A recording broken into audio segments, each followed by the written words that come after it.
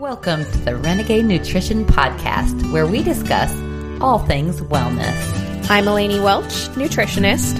And I'm Kay Boyer, health enthusiast. Welcome back, Renegades. Welcome, Renegades. Welcome. I'm excited for another week with you, Eleni, and smart things you say about food. You used smart last week, didn't you? Oh, okay. Baffling things you say.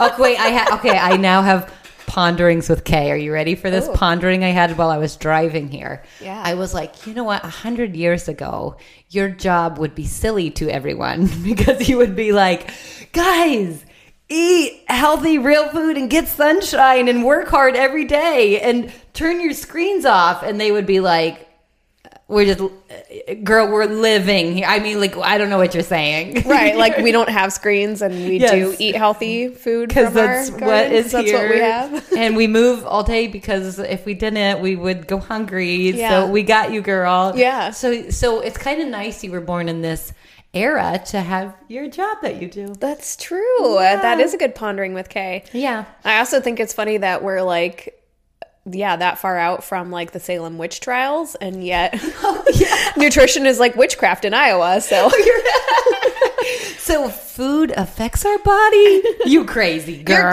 crazy. Somebody go burn her at the stake. Somebody see if she weighs more than a duck. Witchcraft. Okay, all right. Welcome to Renegade Nutrition. Which witchcraft can you talk to us about today, Eleni? Witching hour.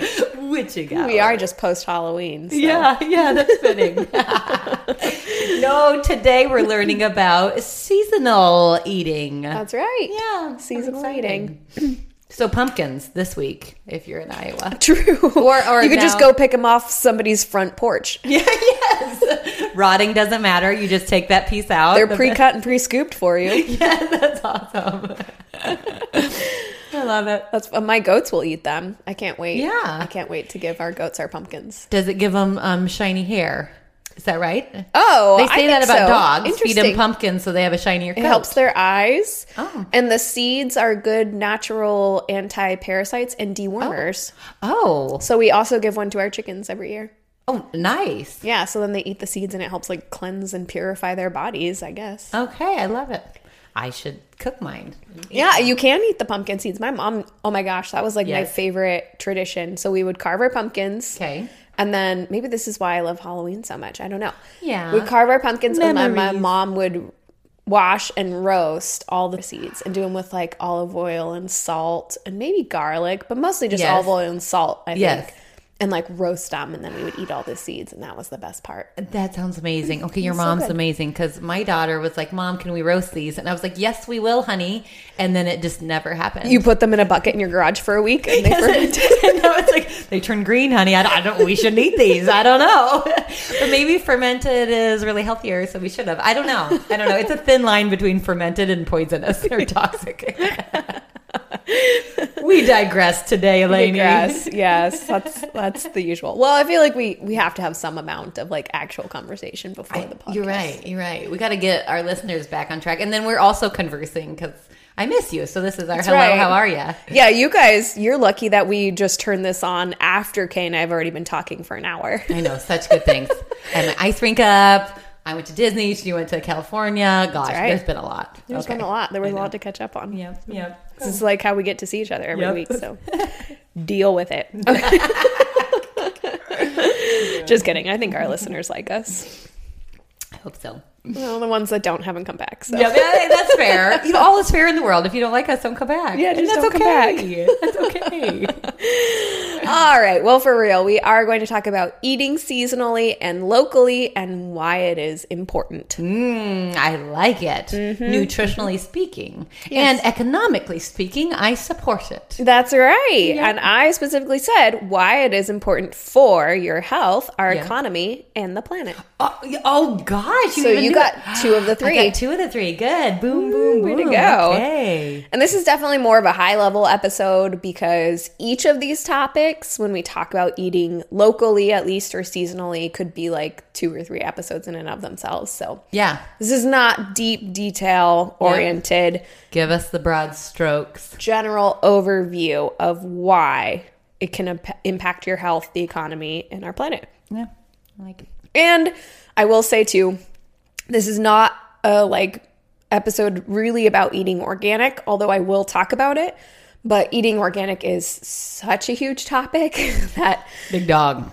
Yeah, I couldn't even combine it with another topic. It's probably 5 podcast episodes on its own. So I will touch on eating organic and some facts with that. But please know this is not all inclusive. And yeah, there's too much information. 5-hour organic talk another time. That's right, a 5-hour. The Star Wars of our episodes. Yes. The Empire Strikes Back. Organic. Organic. Free range. Pasture raised.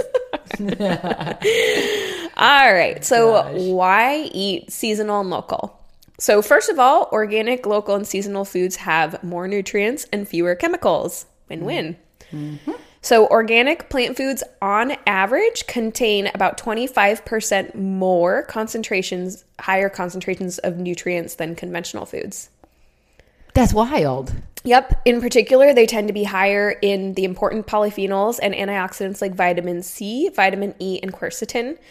And the Rodale Institute has been running side-by-side comparison research trials of organic versus conventional produce since 1947. They're awesome. They are so awesome. Mm-hmm. So this is the longest running systems trial of organic versus conventional fields that's been conducted by the Rodale Institute. And their farming systems trial, which started in 1981, so is close to 40 years old here now. Yep. Just over, right? 41, yeah. Mm-hmm. 41 years old, is the world's largest and longest running study comparing the effects of conventional versus organic growing practices on soil health, produce health, yield, environmental health, and human health. Wow. And they have found and proven through their research, they are the only people who are doing this level of research. They have found and proven that organic systems produce competitive yields to non-organic. Wow. Yield up to 40% higher than conventional systems in times of drought. Wow. Farmers who farm organically earn 3 to 6 times greater profits. It improves our soil health and builds organic soil matter over time, as opposed to conventional farming, which gets drains our soil of nutrients and then causes top soil loss. It uses 45% less energy and releases 40% fewer carbon emissions. Wow. So for all those people who say, well, conventional farming is just so much more profitable and so much less work, that's actually not true. Not true. Not true. If you actually read the research about it, it's higher yields when times get tough, and it's way more profit for the farmer. So just something for you to think about. Something to think about. And it improves your soil health, which at some point we are going to completely sap all the nutrients from our soil, and you're going to have to do something, right? You can't just keep adding general fertilizer to your soil and think it's going to be better. The soil is created with the healthy components it needs. Yes, and it's living, and it needs that biodiversity and land. I know. Right. And you cannot mimic that with And I gotta plug this movie right here. What's it called? The Biggest Little Farm. Oh yeah. Yes, and they took a farm that was completely desolate. You could not put a shovel through the dirt. It was so hard. This couple, and it's amazing documentary, bought this farm, and they started doing the composting barn with the worms in it, and they redid the whole farm, and now it's been 7-10 years. And however many years, it took 7 to really get. Anyway, whatever. Yeah, it takes a while. And now it's just full ecosystem, biodiversity, and the land. You could stick a shovel down 10 feet. Okay, not 10 feet, but a foot. Amazing. So anyway, that documentary changed my world. So yeah, and it does take time. I mean, I'm not downplaying the transition. It does take time and money, and there will be a time period if you're transitioning from organic or from conventional to organic, there's a time period where you lose money and you don't have good yields and you're not getting paid for organic because your land isn't organic for several years after using pesticides, which tells you how long they stay in the soil. If you can't get certified organic for years after you transition, just food for thought. So I don't want to downplay that part because that's an important component for people who are looking to switch, but it will be worth it in the end. That's my plug. That's all I'll say. Tons of research for those people looking to switch. There's like Kiss the Ground, and there's another a farmer from North Dakota. We'll have to get his information, but we'll do a whole podcast on this and get deep into that because it is a profitable, amazing for the earth, amazing for your body way to go, and it gets dogged on. I think it's beautiful. It's the dog done. That was a cute little dyslexic moment. Sorry about that. My blah, blah, blah, blah. You know what I mean. You do know. Okay, so in 2017, the Rodale Institute started the Vegetable Systems Trial. So this was a new trial outside of the farming systems trial. And in this one, they're comparing side-by-side comparisons of conventional and organic methods for growing vegetables specifically. So the goal of the study is to run for 20 years. They're about 5 years into that experiment now. And it's specifically designed to analyze nutrient density in the finished crops. So it's kind of the first study of its kind, like everything the Rodale Institute does. No other crop comparison study has been focused on exploring the links between soil health, nutrient density of crops, and human health. So they have been studying 5 crops: potatoes to represent fruit vegetables, beans, butternut squash, and sweet corn to represent fruits, and lettuce to represent leafy vegetables. And they, go ahead. This is so interesting to me because I'm like, they have to do a study to prove it to the people, right, who need the proof. But I'm like, of course there's a connection. but we need it in a study for the masses to believe it. Okay, right. So yes, you do have to prove it. Yep. So they grow the vegetables in both organic and non-organic plots. They harvest the produce at the end of the growing season, and then they freeze dry it, and then they grind it up and send it for nutrient analysis to third-party labs. So they themselves don't analyze the crops, that's a benefit of kind of being like blinded research, is you can send it, somebody else can analyze it. They're not biased. They're not doing the research. They're just going to look at the results, right? Create the results. So they look at mineral content, protein content, and then vitamin B6 and vitamin C content. And I watched a whole presentation on it, and the lady who's heading up the research study said, we'd love to look at more factors, but funding is so limited for this type of research that they had to just pick 2 vitamins that were representative of other vitamins. So when you're looking at like B6, it's kind of representative of all the B vitamins. Vitamin C is representative of those antioxidant vitamins. So they want to look at more, but they don't have the funding. The big ones, yep. So they found that organic produce as of 2019 overall was higher in protein, vitamin B6, and vitamin C. Mineral results have not been reported on yet. And they also look at concentration of phenolic compounds in crops. So polyphenols, which are naturally occurring organic compounds found mostly in fruits and vegetables, are a large group of phytochemicals known for their antioxidant, anti-inflammatory, and antimicrobial properties. So research has shown that regular consumption of food rich in polyphenols decreases the risk of chronic diseases such as heart disease, cancer, type 2 diabetes, and neurodegenerative diseases like Alzheimer's and Parkinson's. And in 2020, they found in their systems trial that total phenol concentrations were significantly greater in their Purple Majesty cultivar grown potatoes, so Purple Majesty potatoes, grown in the organic system than in the conventional system. Wow. So there's the research behind how nutrients are higher in organic food. And then, of course, another benefit of organic produce is that there are fewer chemicals. It's kind of the whole point. It's grown without pesticides, herbicides, and other harmful chemicals that have been shown to cause health problems. Again, that's not a myth. Science supports it. A study published in the journal Pediatrics found that children exposed to pesticides at levels typically found in conventional produce are more likely to develop attention deficit hyperactivity disorder, so ADHD, And exposure of babies in utero to harmful chemicals are at risk for developing lifelong problems with endocrine disruption and hormone imbalances, among other problems. Wow. And not only that, but then they can pass those conditions on to their children. Mm-hmm. A panel of scientists that were hired by the Obama administration to study the effect of environmental toxins on cancer found that the U.S. government has grossly underestimated the number of cancers caused by environmental toxins.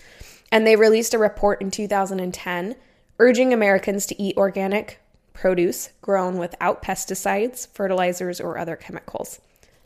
Wow. I need to do better on that. And that comes back to the whole like, well, it's cheaper or you know, like conventional food's cheaper. And it's like, but bad health is expensive. So it's like, you know, you kind of like pick your money there and try to do better in other places and make it worth it. Cause I'm even sitting here thinking like, oh gosh, I got to put my money there. Like I need to make that a change. Yeah, none of that's meant to like guilt trip anybody, or if you haven't been eating organic, don't panic. Yeah. Like, you know what I mean? Yep. It's just you learn the information so you can make the change today. And I think there's something to it. I like the EWG's Dirty Dozen and Clean 15. Clean 15. Yes. Because it's not affordable for everybody, not yet. Right. But I believe that we are working towards a society in which organic produce will be less expensive. Yes. When we visited our friends in South Africa, organic produce and whole foods were way cheaper than processed, crappy conventional foods there. Wow. Because in reality, there's less inputs into the producing those products, and so they charged less. So it was actually way more expensive to buy like a bag of crappy potato chips than it was to just buy whole foods like fruits and vegetables. As it should be, Eleni. As it should be. As it should be in this. Gosh. Right. Cool. So I feel like we're working our way towards that. Don't feel bad if buying all organic isn't attainable to you. Mm-hmm. That's not what this is about, but it's simply bringing awareness because it should be a goal to work towards. Yep. And that's why we grow a lot of our own food, because it is really cheap to grow from a seed. That costs you like 5 cents for a seed. You can grow a tomato plant that provides for you for the entire summer. Yes. And if that's the only thing you grow, well, good. That's, I think, on the Dirty Dozen. So you can grow that thing pesticide free and actually taste what good fresh produce tastes like. So anyway, it's goals. I'm not saying everybody needs to like go and throw everything out in their pantry and buy all new stuff today, but supporting the local farmers does go a long way towards making their products more available and more affordable. Yep. You vote with your dollars. Yep. And if we're all drops in the ocean, we help it out. One day we'll make a splash. That's right. We keep going. And that's all I'll say for now about organic, because again, that's not what I want the focus of this episode to be. But because so often when you eat locally, you are eating organic. That tends to be the trend if you're buying from farmers markets and things like that. So I wanted to cover it because it is a piece of why eating locally is so beneficial. Mm-hmm. Hey there, Renegades. Eleni here, briefly interrupting this episode of the Renegade Nutrition Podcast. I wanted to highlight a company that Kay and I have recently discovered that we love, and that company is Bulletproof. Bulletproof sells high-quality nutritional supplements, and every product that Kay and I have tried from them personally, we have found to be excellent.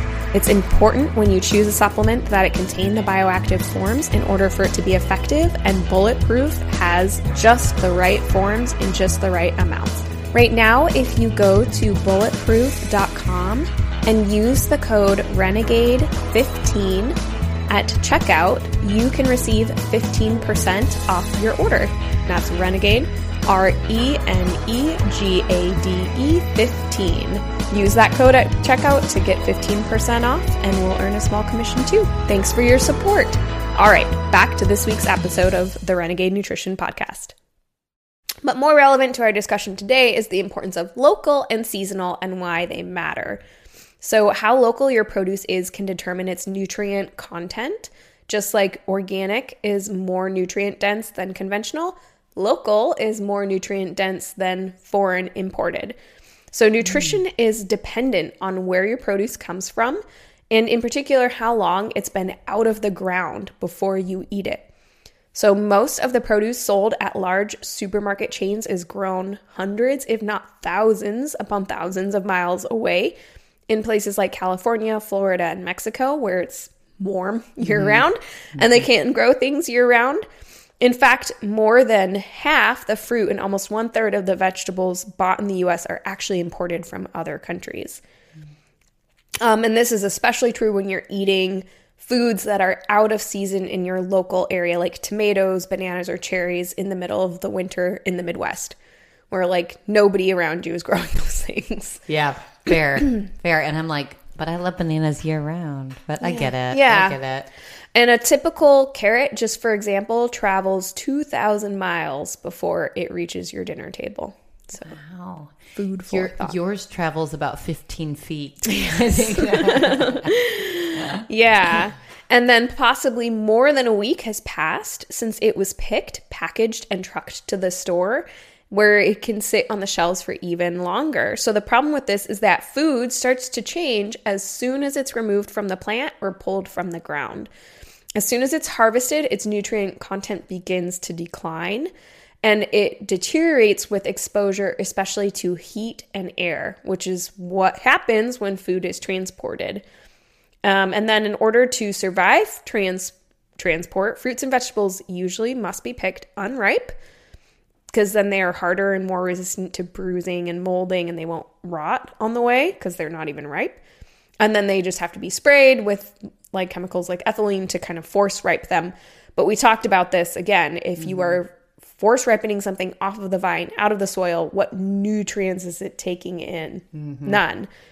So total vitamin C content of fruits like red peppers, tomatoes, apricots, peaches, and papayas has been shown to be higher when these fruits are picked right from the plant. But when they are shipped across the U.S. or internationally, then they are not picked ripe. So they have peak nutrition content when they're picked ripe, but they're not picked ripe when they're shipped.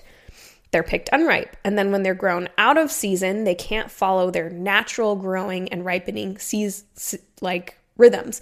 So even though California could grow certain produce all year round, there are natural rhythms to produce. Just like humans have natural rhythms with the seasons, our produce has natural rhythms that it follows. And when we grow it out of its season, it doesn't have the same nutrient density, which I thought was really interesting. That is interesting.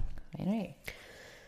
So most produce, as it's shipped unripe, is then treated with chemicals, gases, and heat processes. And some produce is also coated with an edible film to protect it. Ooh, yeah. Yeah. I like the episode we had with Tammy Rich, and she had us that when they freeze the food right away, and then does that help preserve? That's probably our better option here. I mean, local, but right. But I mean, like also the like freeze it right away when it's at its right nutrition. And right, exactly. Yep.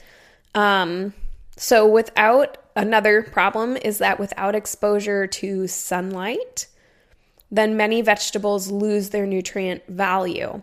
So if you buy vegetables from the supermarket that were picked unripe, then they were transported to the store in a dark truck, so no more sunlight exposure.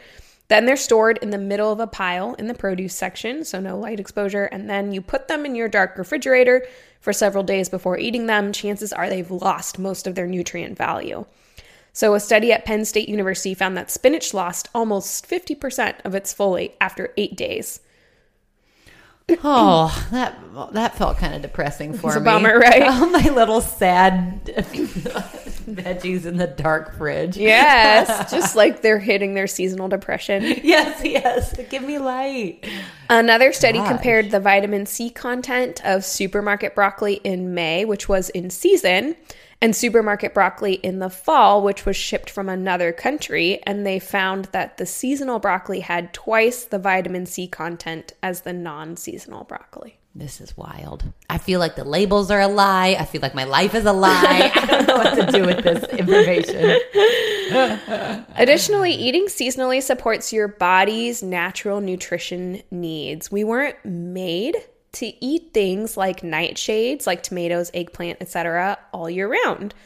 They contain toxins that can accumulate, and it's best to take a break from them in the fall and winter season. So it's not harmful to eat all those beautiful fresh tomatoes in the summer, but you don't want to be eating them year round because it's actually not that good for you to be eating that food all the time. Your body wants to take a break from it because that's how the produce was created. Let your gut heal, folks. Yeah. And then, for example, in winter, we are provided by nature all things citrus. Winter is citrus season. It's one of my favorite seasons. And these citrus fruits are particularly high in vitamin C, which is important for preventing infections like the cold and flu. So there is a reason why produce comes into season on its own naturally and what nutrient content it provides you for that season. How interesting. My grandparents used to give us grapefruit every Christmas, and I just thought, what a cute tradition. This is fun, but it's actually because it's in season and seasonal and amazing for your body. And they were actually just being like really good grandparents. Yeah. Wow. Citrus fruits are in season in the winter. We have a Meyer lemon tree that we keep indoors in the winter, and then we put outdoors in the spring and summer.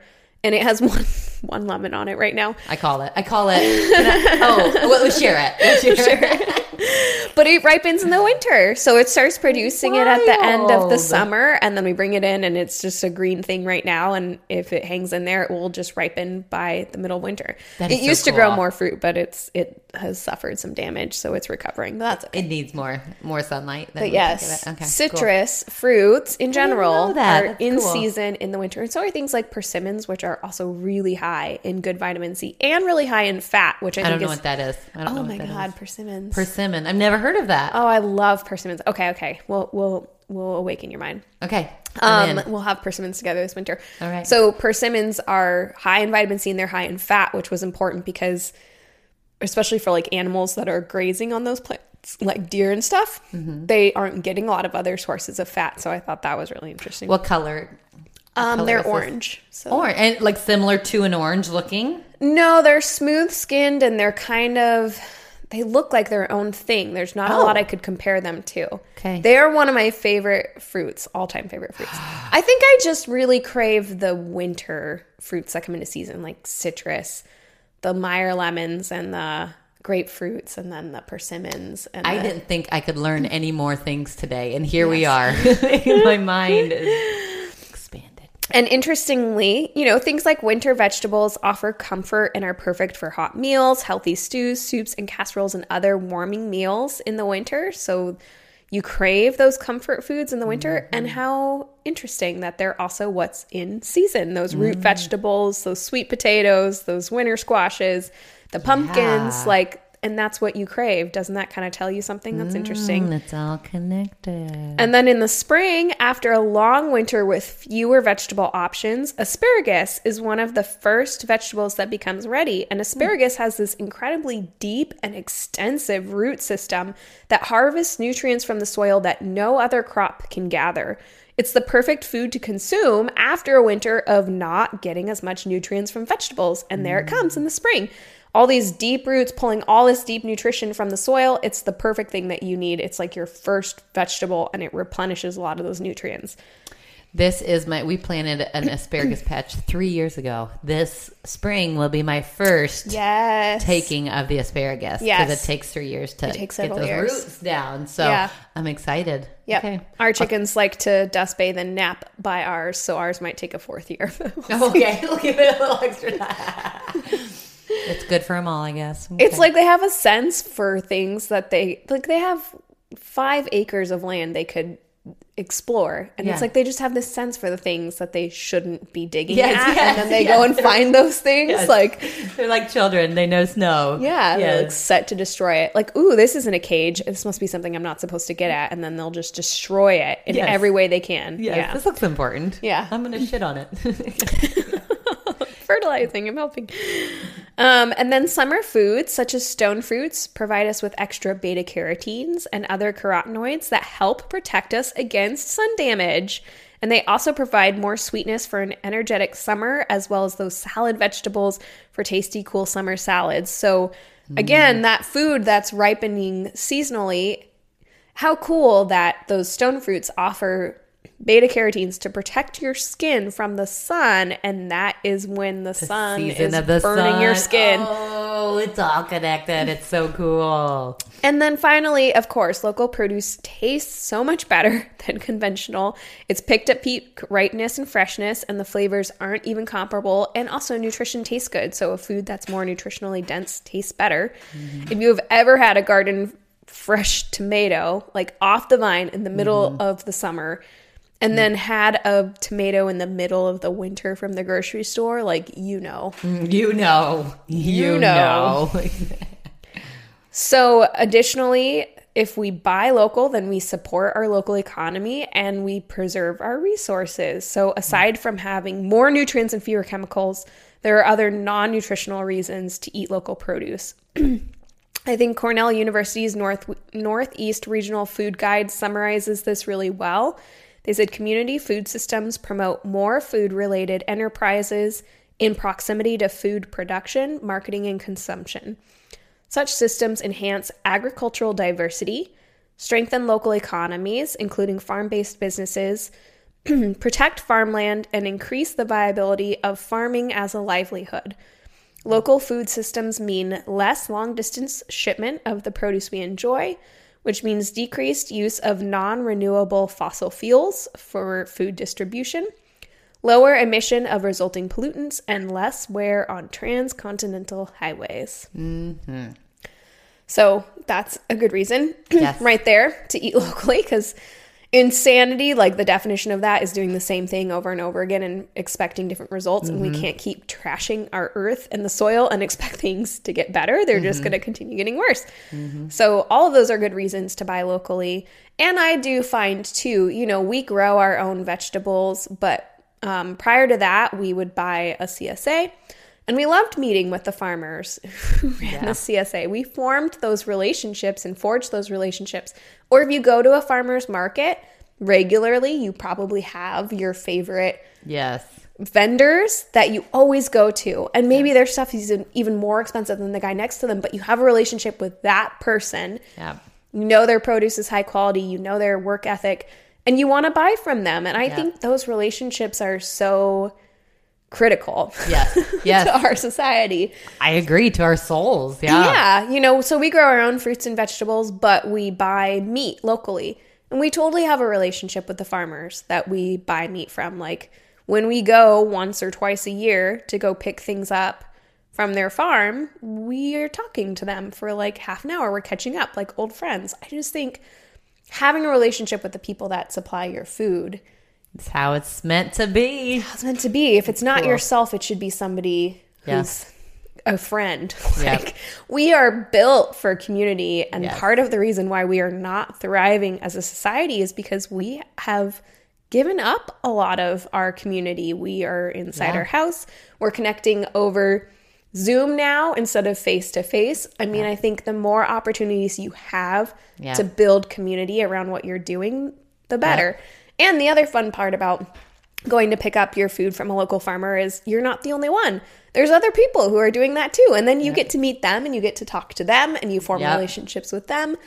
So, and then those are people that they are interested in similar things as you. They're living a similar lifestyle, and you can connect on those things instead of focusing on everything that divides us, which seems to be what's the topics of conversations. Like if we can find ways to connect over the things that unite us, then we're on the road to success. What better thing, like how the world is, that to connect us than food? Like a gorgeous meal from a gorgeous neighbor and a gorgeous conversation. Like, it's beautiful. I'm in it. I'm here for all of it. Yep.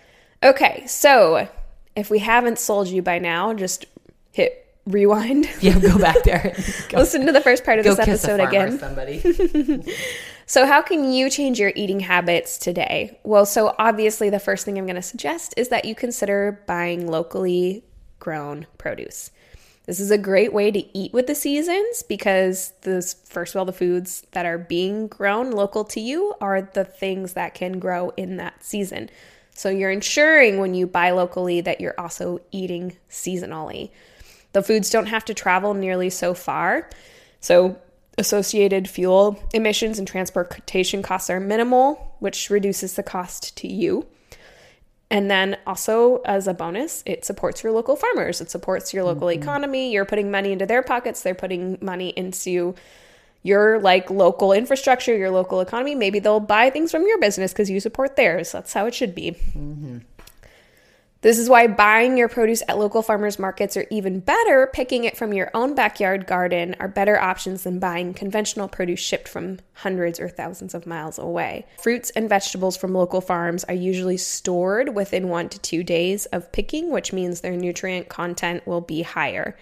When you visit a farmer's market, not only can you find fresh produce, meat, and seafood, but then those items are almost always organic. So a lot of people that are selling at a farmer's market are not using those conventional farming practices. Not all. Some people do use sprays and don't certify organic. And by the way, just because somebody isn't certified organic, this is a whole topic of itself. Yeah. But just because somebody isn't certified organic doesn't mean they're not using organic processes. Right. It's actually really expensive and difficult to get certified organic. And a lot of small farmers will farm organically and not certify because it makes it too expensive for themselves and for the people who are buying their products. Yeah.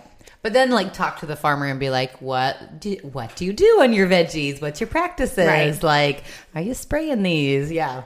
Exactly. So you can get a relationship with the farmer, go visit their farm, see what they're doing, find out about their operation.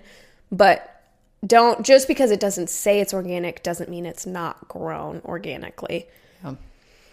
So to explore seasonal foods in your area and support your community, you could also join a CSA, which is Community Supported Agriculture. We did that for several years. So a CSA is where you buy a share, quote unquote, of somebody's farm. So you pay an upfront cost, say like $500. You pay that all at once.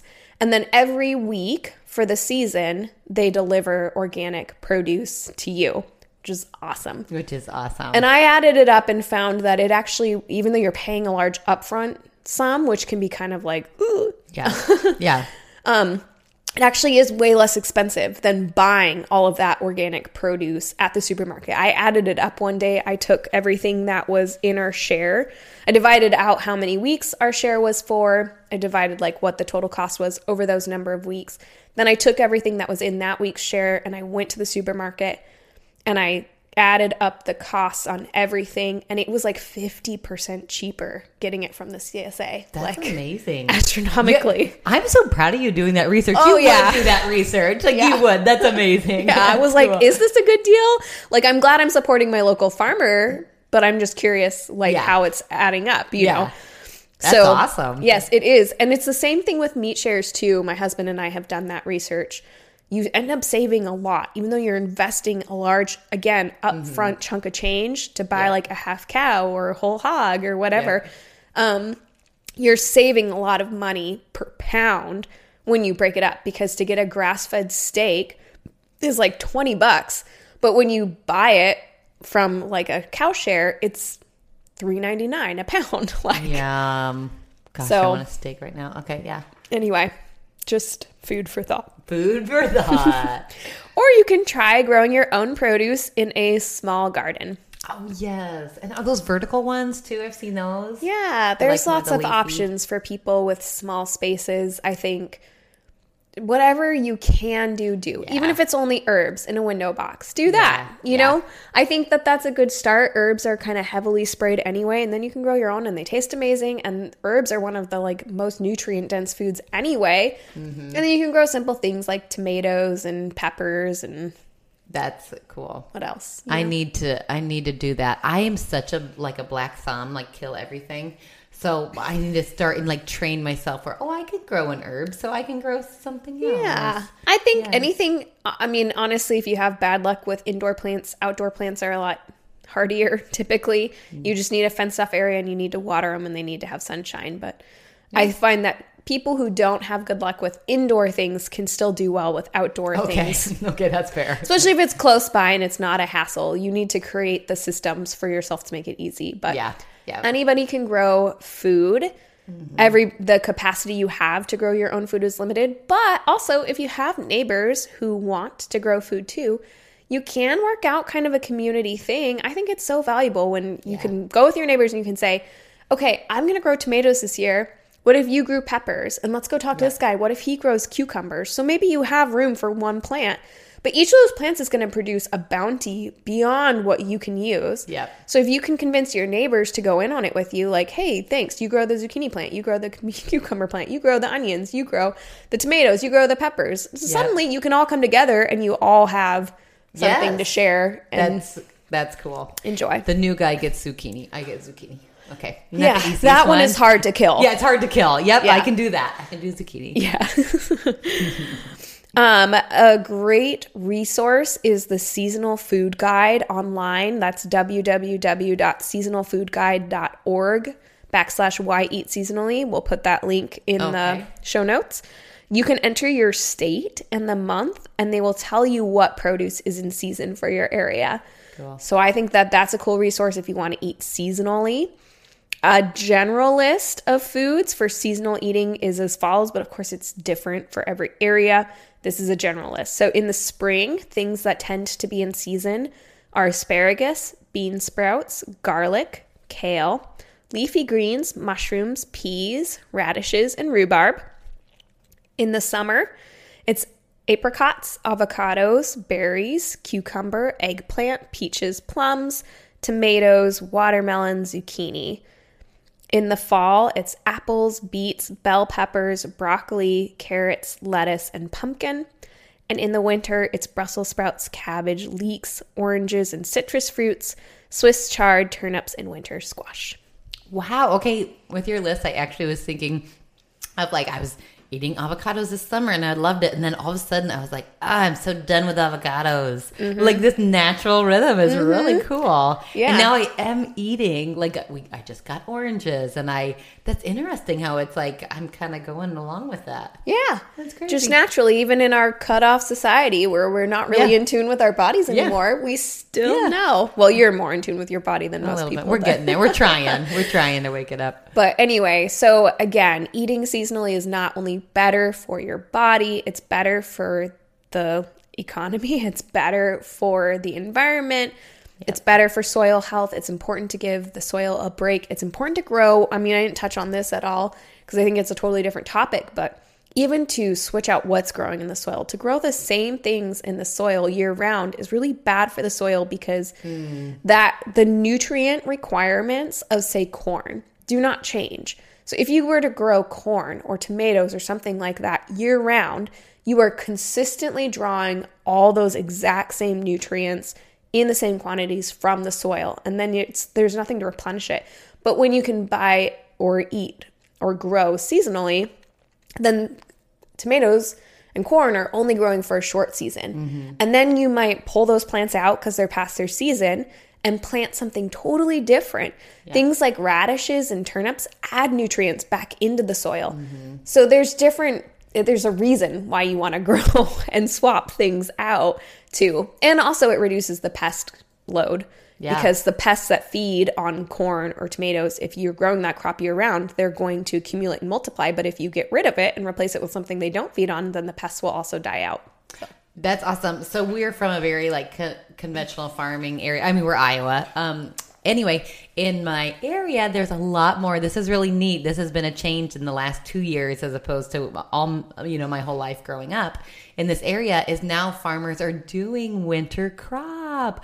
Now radishes in the field. That's now a thing. I'm this is so cool in the conventional field. So it's really neat how conventional farming, I think, is pivoting. I'm seeing that. And I think it's really cool. Well, because the research shows it's benefit to do cover crops and transitional and rotational crops. And so people aren't just being obstinate. They just want to see the research to prove it, and the research is proving it. So then they'll change their ways when they see it. But it's cool. Yeah. I think we're going to get there. So anyway. I have one thing to finalize on this topic, though. Is it apricot or apricot? Okay. You're Southern California. I know. I was I think it depends on where you grew up. Or pecan or pecan? Okay, I definitely say pecans. You're pecan and apricot, you say. Apricot. Okay, we're apricot and pecan. Okay. How funny. It was just the little things alive. I know. Have you ever done that There's this whole dialect quiz. I can't remember who came up with it. Oh, but a university came up with it. And then it will tell you where you're from. Almost yes. to the yes. mile of yes. where you were raised based on your diet. And it asks you questions like that. Do you say apricot or do you say apricot? Do you say yes. firefly or do you say lightning bug? Ooh, like pop or soda. Pop or soda, dinner yes. or supper. Oh, yes. There's all of these questions that I asked you. And by the end, it was actually pretty accurate. I mean, it didn't get funny. Santa Barbara, California, but it picked an area in Southern California, which was good enough for me. That is so funny. Yeah. Okay. Those things are interesting. I know. Yeah. I respect it either way. I'm going to eat them either way. Whatever, yeah. Apricots or apricots. Yeah. Well, thank you for all of that, Elaine. Of course. I'm going to go get my pumpkin apple sweet potato turkey mixture when you cut them all up. Oh, it's so good. That sounds really good. I know. Google that. You'll find a good recipe. All in a pan. Like a sheet pan recipe? Yeah. Ooh, that sounds good. So, I know. It's in season, so you approve it. That's right. I do approve. Well, thank you, Elaine. And for the rest of you, go be renegades. Thank you for listening to the Renegade Nutrition Podcast. Please keep in mind that this podcast is an educational service that provides general health information. The content on this podcast is not a substitute for direct, personal, professional medical care and diagnosis. You should always talk to your doctor before making a dietary or lifestyle change. Go be renegades! Go be renegades!